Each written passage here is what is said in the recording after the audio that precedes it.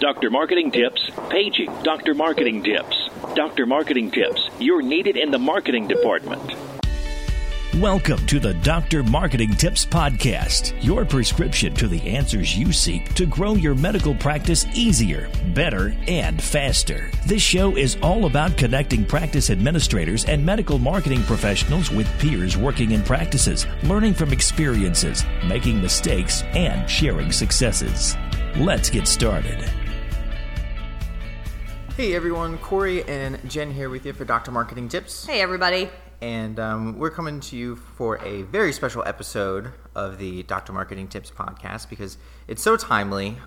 The Ashley Madison website leaks, and if you haven't heard about that, maybe you've been living under a rock, basically Ashley Madison is an online website where people looking for an extramarital affair can kind of connect, and recently there was a big profile hack into the website, and 35 million accounts became public.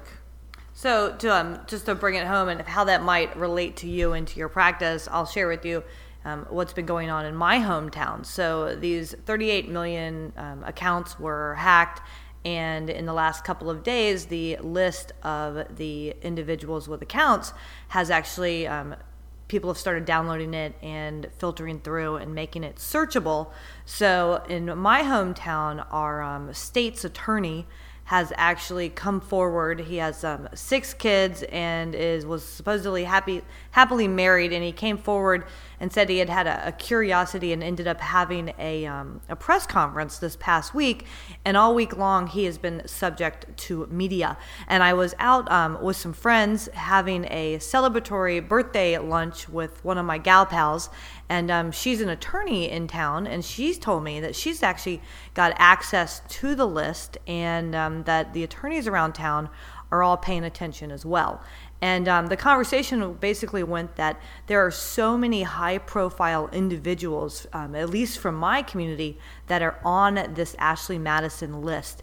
And if it's like that in the community that I live in, it's probably like that in the community that you live in. And those of us who represent folks that are somewhat high profile, whether they like it or not, but that are supposed to be leaders within the community, if their name is on the list, then potentially there's an impact to each of our jobs on a day-to-day basis. And so that's why Corey and I wanted to talk about it, because this may sound like some pop culture thing that doesn't really affect any of us directly, but the fact is, if you know of somebody within your practice whose name is on this list, then there are some things that maybe we should start considering right now before it gets too far.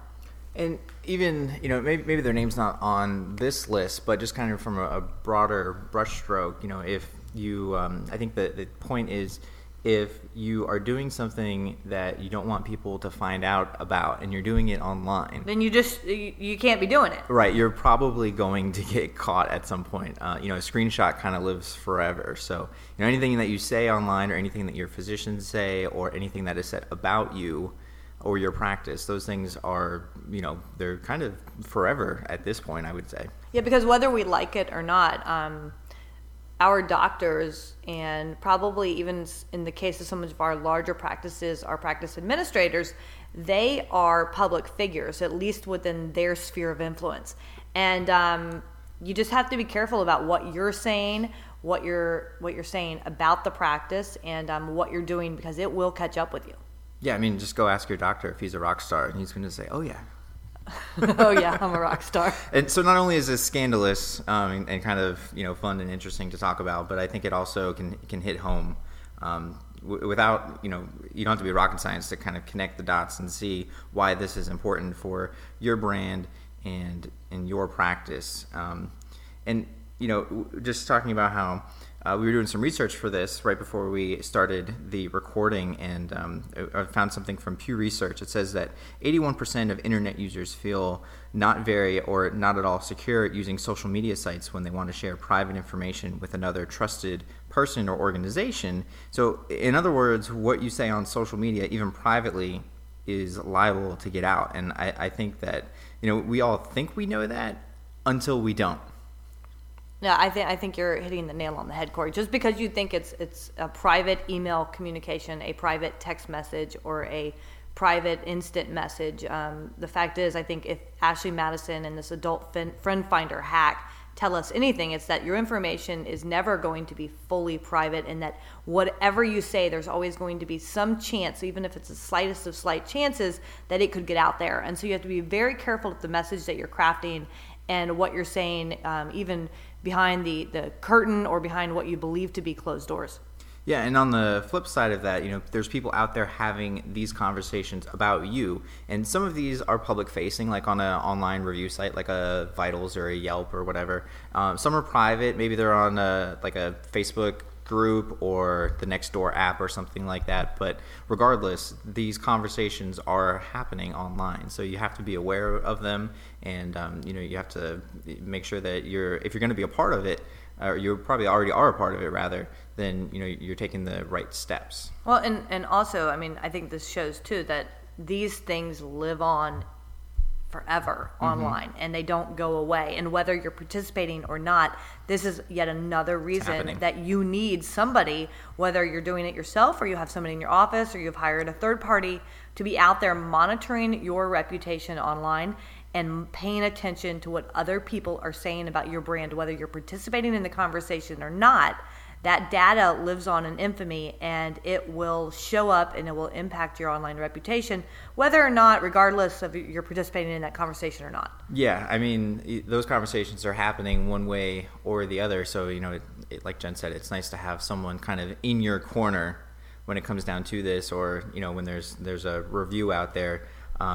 We were, like I said, doing some research before this, and I found that 79% of consumers place equal weight on online reviews and personal recommendations. That's from a study from Bright Local. But you think about that, and you would never say that just a few years ago. You wouldn't trust this scary internet thing as much as you would a close friend. But now these people are saying that, or 79% of them are saying that they trust them the exact same amount.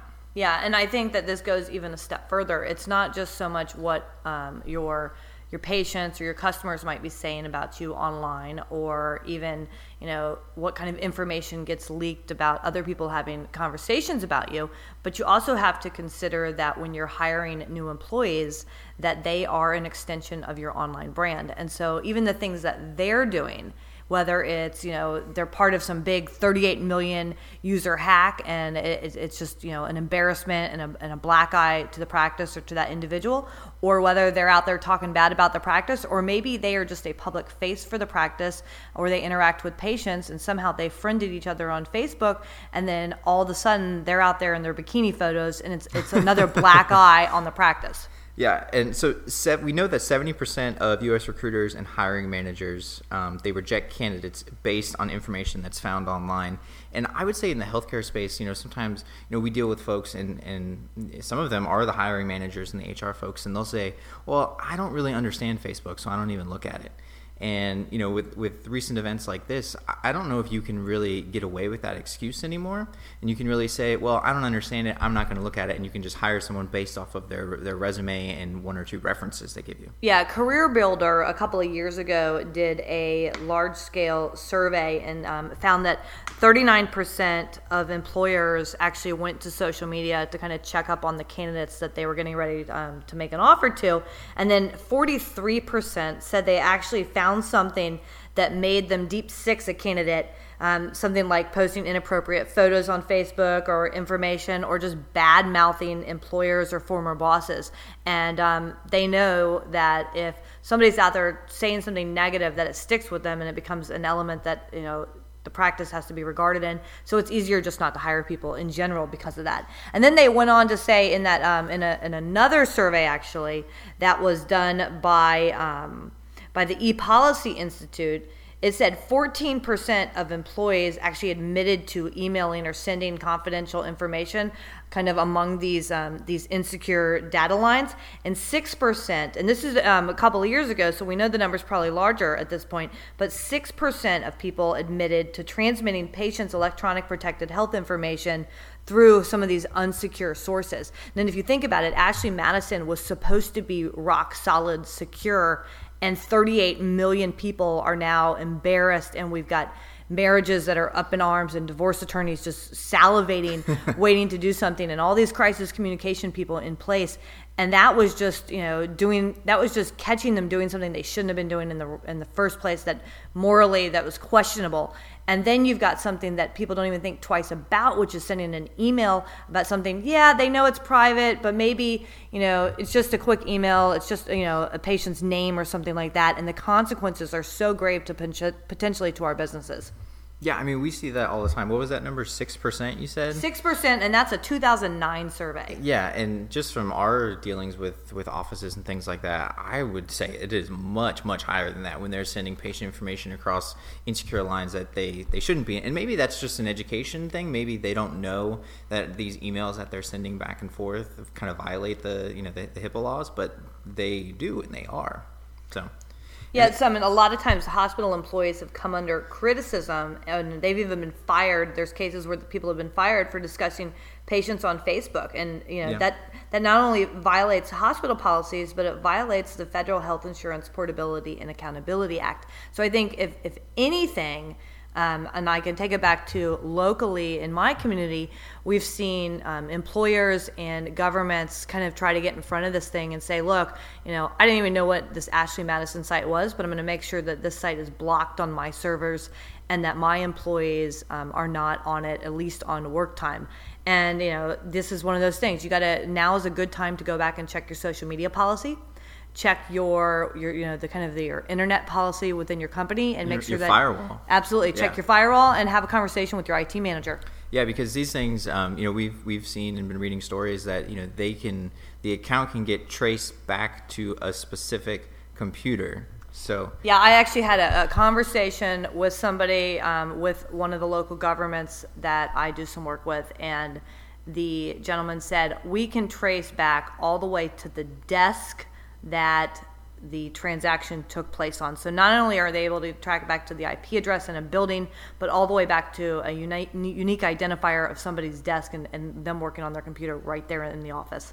Yeah, so the bottom line is, if you're going to do something like this, well, then you're probably going to be ready for it to be out there and kind of be public facing. And if you're on the flip side and you're not doing these things, but you need to take the proper precautions and be proactive to protect your brand and your business and your physicians and your employees. Yeah, I think you just nailed it on the head, Corey. I mean, if you're going to be out there, whatever it is you're out there doing, whether it's good or whether it's bad, you can expect that it's going to be found, and it could always go viral. And we were even talking about some of the tragedy in the news this last week is that something happens and it's immediately on social media, and you can expect that if regardless whether it's a hack on Ashley Madison or Adult Friend Finder or just a negative comment on Facebook or on RateMDs, that is going to live on in perpetuity, and you need to have a game plan for it.